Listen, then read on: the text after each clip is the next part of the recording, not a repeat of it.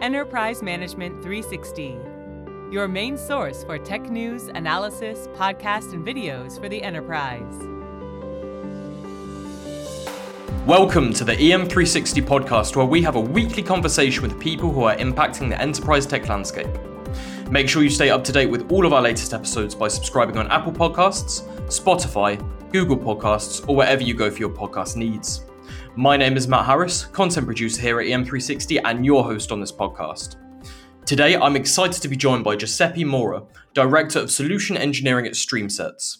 We're going to be talking about analytics and data democratization. Giuseppe, welcome to the show. Thank you. Could you just give us a little background on who you are and what you do at StreamSets?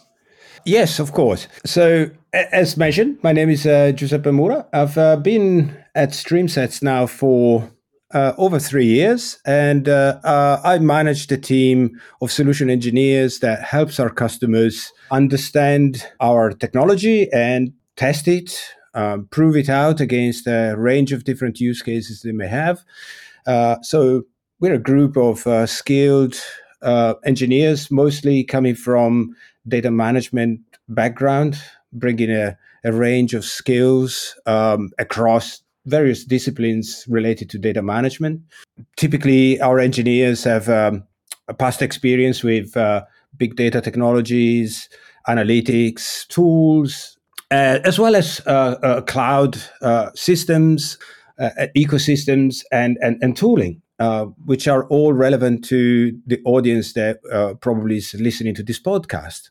I think that's actually, interestingly, we have seen a lot of change over the last few years. And one of the things that we really want to talk about is how do some of these changes affect the technology landscape, and how the technology landscape needs to enable that drive towards data democratization. And I'm sure that the audience will have a keen interest on how do we interpret and understand and deliver that, I guess. Yeah, so of course, that's the subject of today's podcast. And just to jump straight in, according to an Inc.com study, 73% of company data goes unused for analytics. How can we get that number down using the democratization of data? Well, there's lots of aspects to that. So first of all, the number itself is quite interesting, quite revealing. So, and we do see this in our customer base. So a lot of data is being gathered through, for example, IoT devices sending data. It could be anything from connected cars to smart metering to anything else that we can think of. And organizations have put in place tools to capture the information and maybe store it into, data lakes or some other kind of storage device. But interestingly, the data are then not utilized. So the premise of collecting all this data was that organizations would be able to exploit it for analytics, understanding their customer, the products, behavior, etc., much better. So, what can we do to improve and actually get to utilize that data better? Lots of different things. Clearly organizing the data better, making it available in easier ways to providing easier ways to consume the data, and also, of course, probably cataloging and the data that we store better. And those are all operations that we should be talking about, in the course of this session. I think actually one interesting aspect of this, and perhaps another point for reflection, is coming from some research done by Gartner, who actually say that it's a bit of a prediction, but we are actually seeing it happening as we observe our customers. They're saying by 2024, 80% of technology products and services will be built by people that are not actually technology professionals. And I think the two things are linked. So what's actually happened is that companies have put in place IT systems to capture a lot of information and store it somewhere.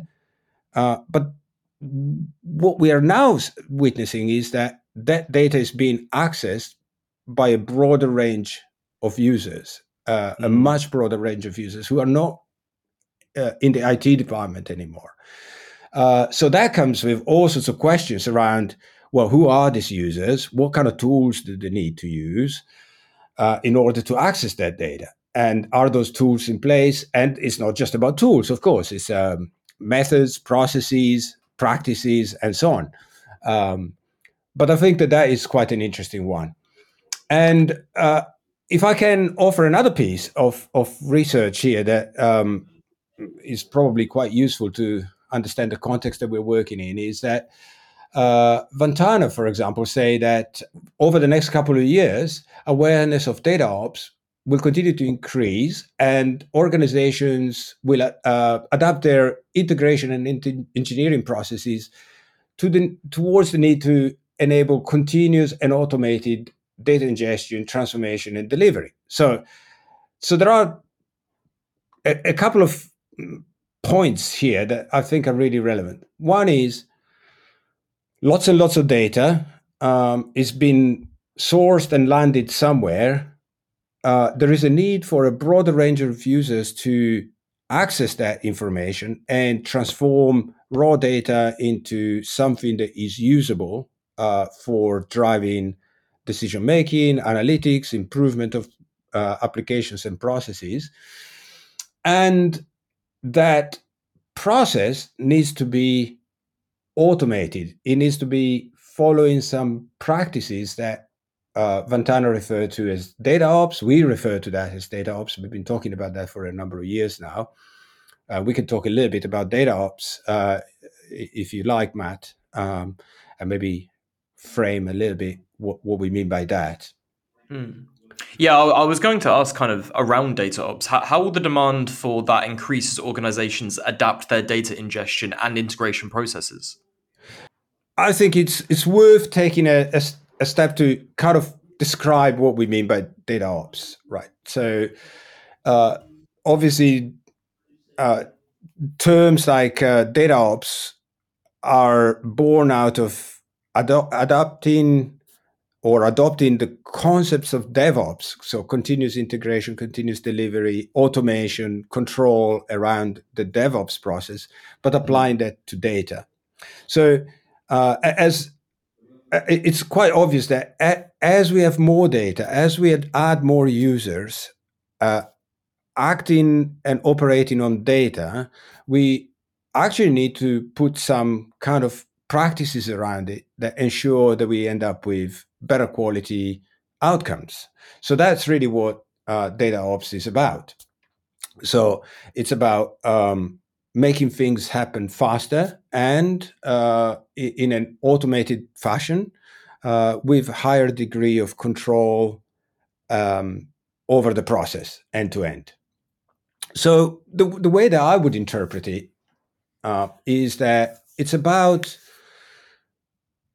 taking care of three aspects. One is making it easier for that broader range of consumers to consume data and specifically transform data from raw format, from the IoT data that is coming in, from the transactions coming from your banking system, whatever it is, into something that is useful and usable in a analytical process. So that's the first thing. So making it easier.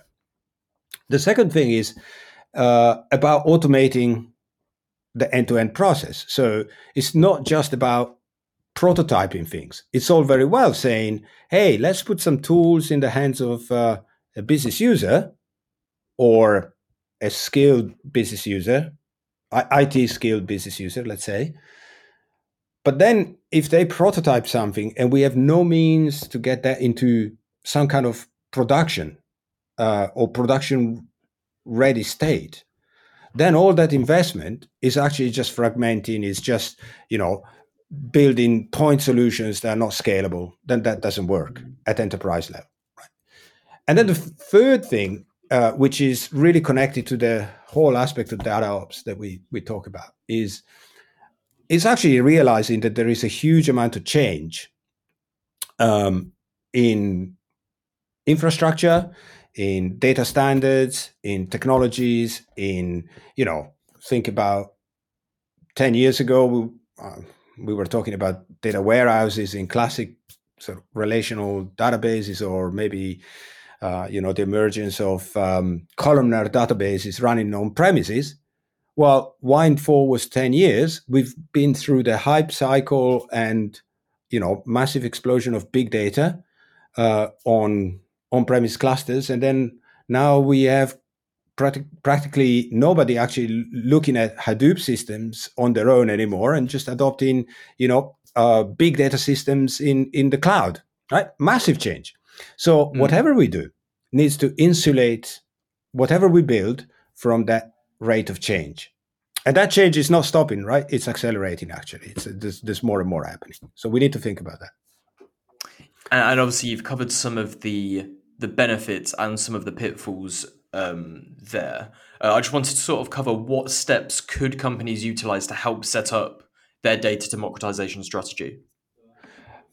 Look, I think that there are lots of steps, and organizations obviously will, probably bring in, some consultants, maybe looking at their digital transformation, and they're looking at analytics and how they can do things better.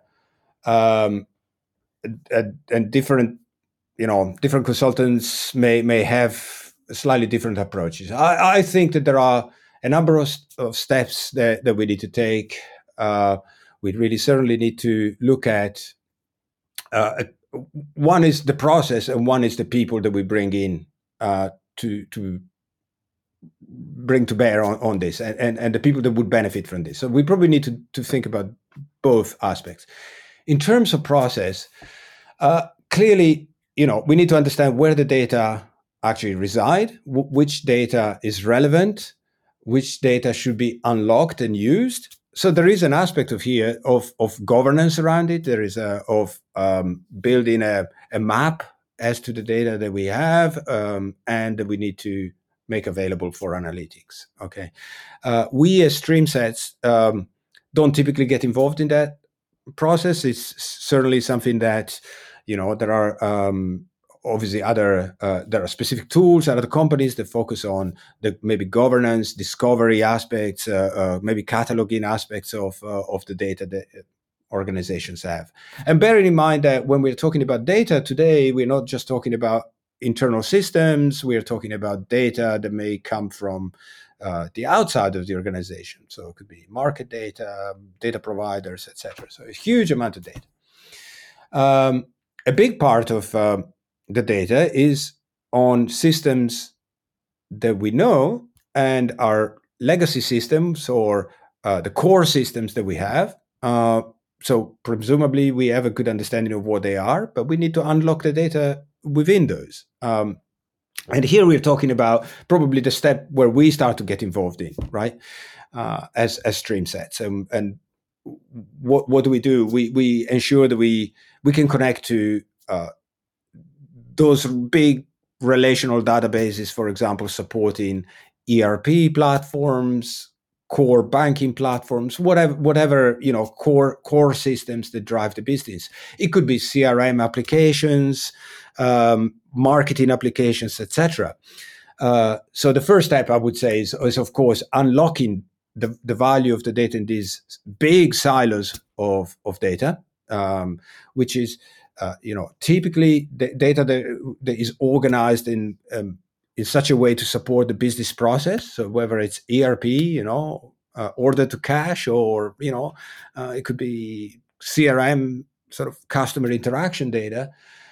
So unlocking the data, getting access to the data, and bringing it into a place where it can be, and in a state where it can be accessed and used by a broader range of consumers, those analysts, those business users who may need to analyze and work with.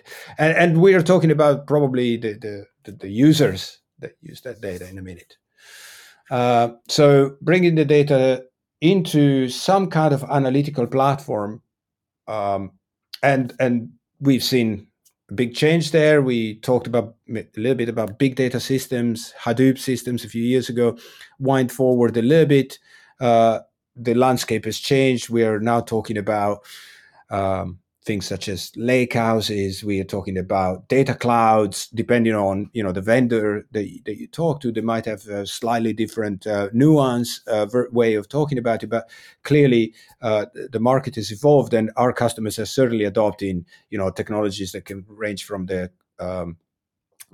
big cloud data warehouses like Snowflake or BigQuery or something like that, or Redshift, or lake houses, and Databricks, for example, have got a great story there. But that's a container. There's a whole aspect of how do you then organize and transform the data to ensure that you then promote usage of the data and promote self-service, and that's the other aspect, is promoting self-service. So, and Giuseppe, how does this all fit into self-serve? Where does self-serve come into this? Okay. So that's really the key element to drive democratization, isn't it? So if we're talking about data democratization, long word, apologies for that. What do we mean? Of course, we mean that there is a broader range of users and that have access to data. So in order for that to happen, we need a different set of tools and capabilities.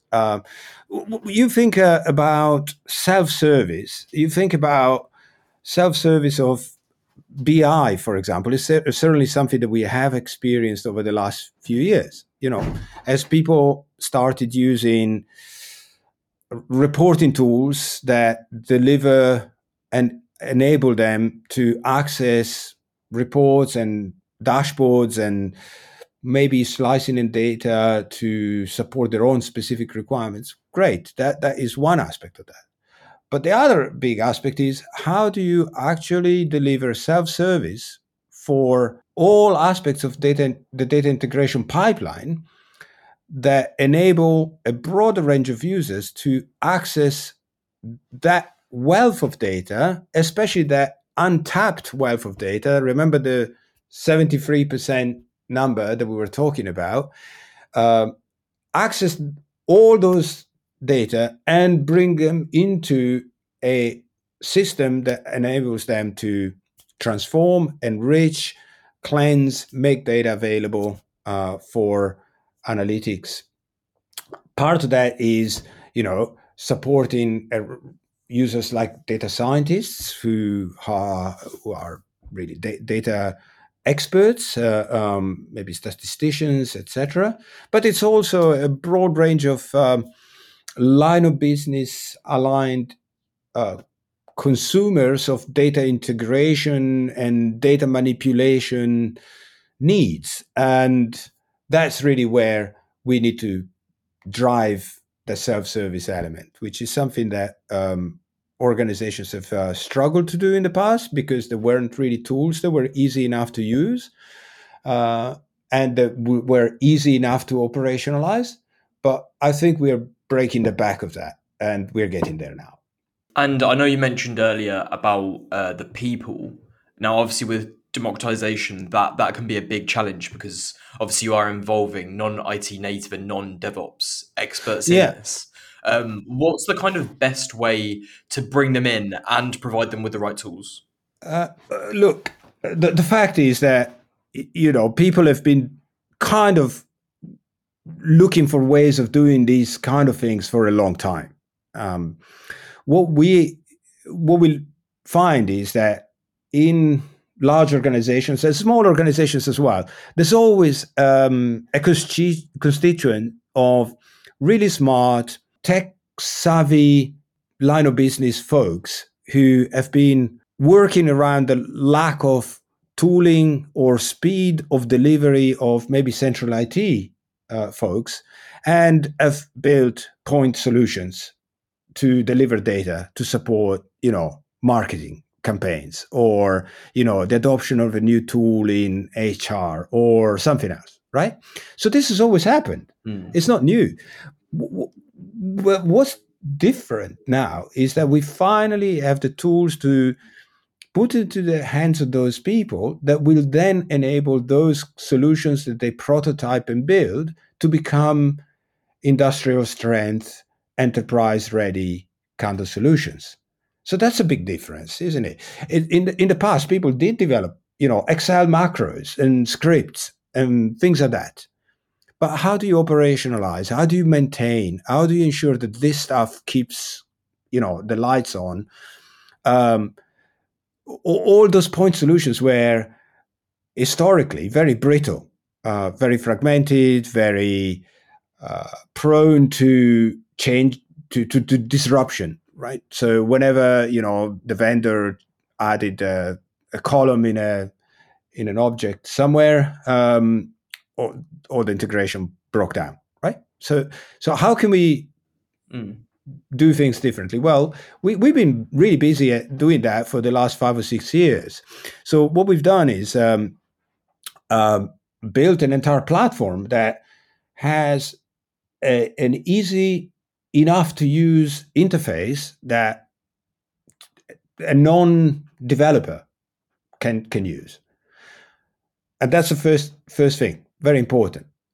But the second aspect is, and this is really, really important, is that not only it needs to support the non-developer, doesn't require a Java developer or a Python developer to build a pipeline that moves data from A to B and applies maybe some, data masking or cleansing in the process.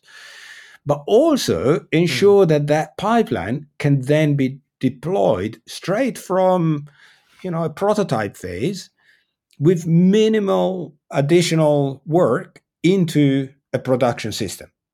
I think that is a big, big difference that we see, and that's certainly something that StreamSets have been really, really good at doing over the last few years, building enabling tools that can be put in the hands of a broad range of consumers. So not just the usual constituents that you would expect to use data integration tools, like data engineers. Of course, we will have always data engineers using these kind of tools. But now we are extending the usage towards line of business people who are maybe not really experts of, distributed systems, big data systems. They don't have a Spark background. They don't have, Scala development background. But what they do bring to the table is that they probably are the ones that actually understand their data the most. So obviously, Giuseppe, you just talked about obviously how StreamSets kind of fits into the equation here. Could you give us some real world examples of how you've implemented these principles and strategies? Yeah, that's a very good question. So, we have implemented StreamSets across now a range of medium to large enterprises. And the interesting thing that has emerged as a trend across our customer base is something that we started talking about. And I think it probably can mention the name. For example, we started talking with NatWest probably a couple of years back about federated data engineering as an example. And I know that they've spoken about their experience before, and it's very interesting the way that they're looking at data integration and driving data integration and data management into the lines of business and business community. So, and they're not the only one. We're doing the same across different sectors. So for the audience benefit, we provide general data integration capabilities wrapped within our data ops platforms, supporting all types of data, not just financial data. Large adoption in retail, manufacturing, telecom companies. So going back a little bit to the federated data engineering, what do we mean by that? Is really pushing the responsibility and the benefit of building data analytics and data engineering efforts into the lines of business and business aligned skilled staff performing the delivery. So we're not necessarily saying that the business user who is sitting on the phone with the customer is going to build data integration, right? No, that's not what we're saying. But what we're saying is that a line of business organization will probably have a much better understanding of of the data that they need, the data that they generate, the data that they need to acquire in order to, improve their processes, their customer interaction, or, product design, they will understand that much, much better than a centralized IT system that is removed from the frontline business. As such, these organizations are adopting our technologies to enable that. And what this means is really that we have this broader range of consumers using our data integration technology.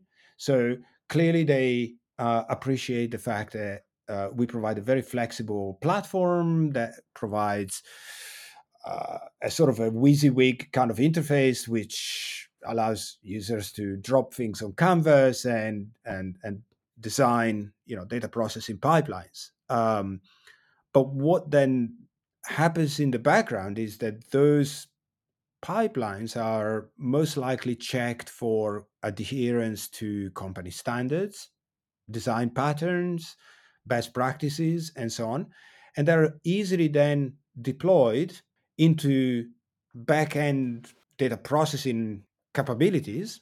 We talk about our engines, but the fact is that there is a data processing capacity in the background that runs these pipelines, and these pipelines are operated as any other IT managed service, right? So they have high level of operational availability, security, deployment to meet the standards of the enterprise,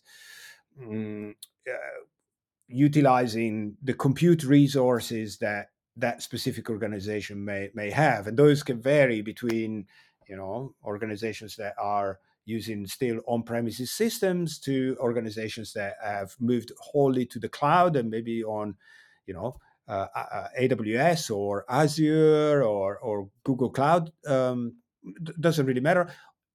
Lots of our organizations actually still in between and actually having hybrid compute requirements, and that's where we fit in, of course, bridging all those gaps.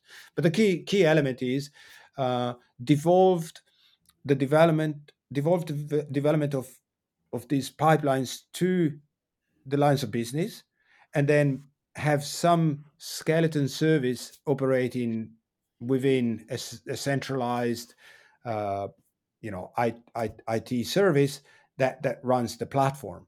So minimal administration of the platform, because the platform has evolved to be really quite lightweight in terms of management overheads, and the design effort being done by the people that understand and know the data and the business processes that need to happen and operate on the data. I think that's some very, very valuable insights you've just given. Thank you so much for sort of, giving us that kind of insight into today's topic, Giuseppe. Thank you very much. I hope that I've been able to answer the questions reasonably. I think you have too. And obviously, thank you to our beautiful audience for listening. We hope you took a lot today from today's discussion. But for further information on what we've discussed today, head on over to streamsets.com. We'll be back next week with another episode. But in the meantime, please join the conversation at EM360 on Twitter and LinkedIn. And for more great daily content, head on over to em360tech.com.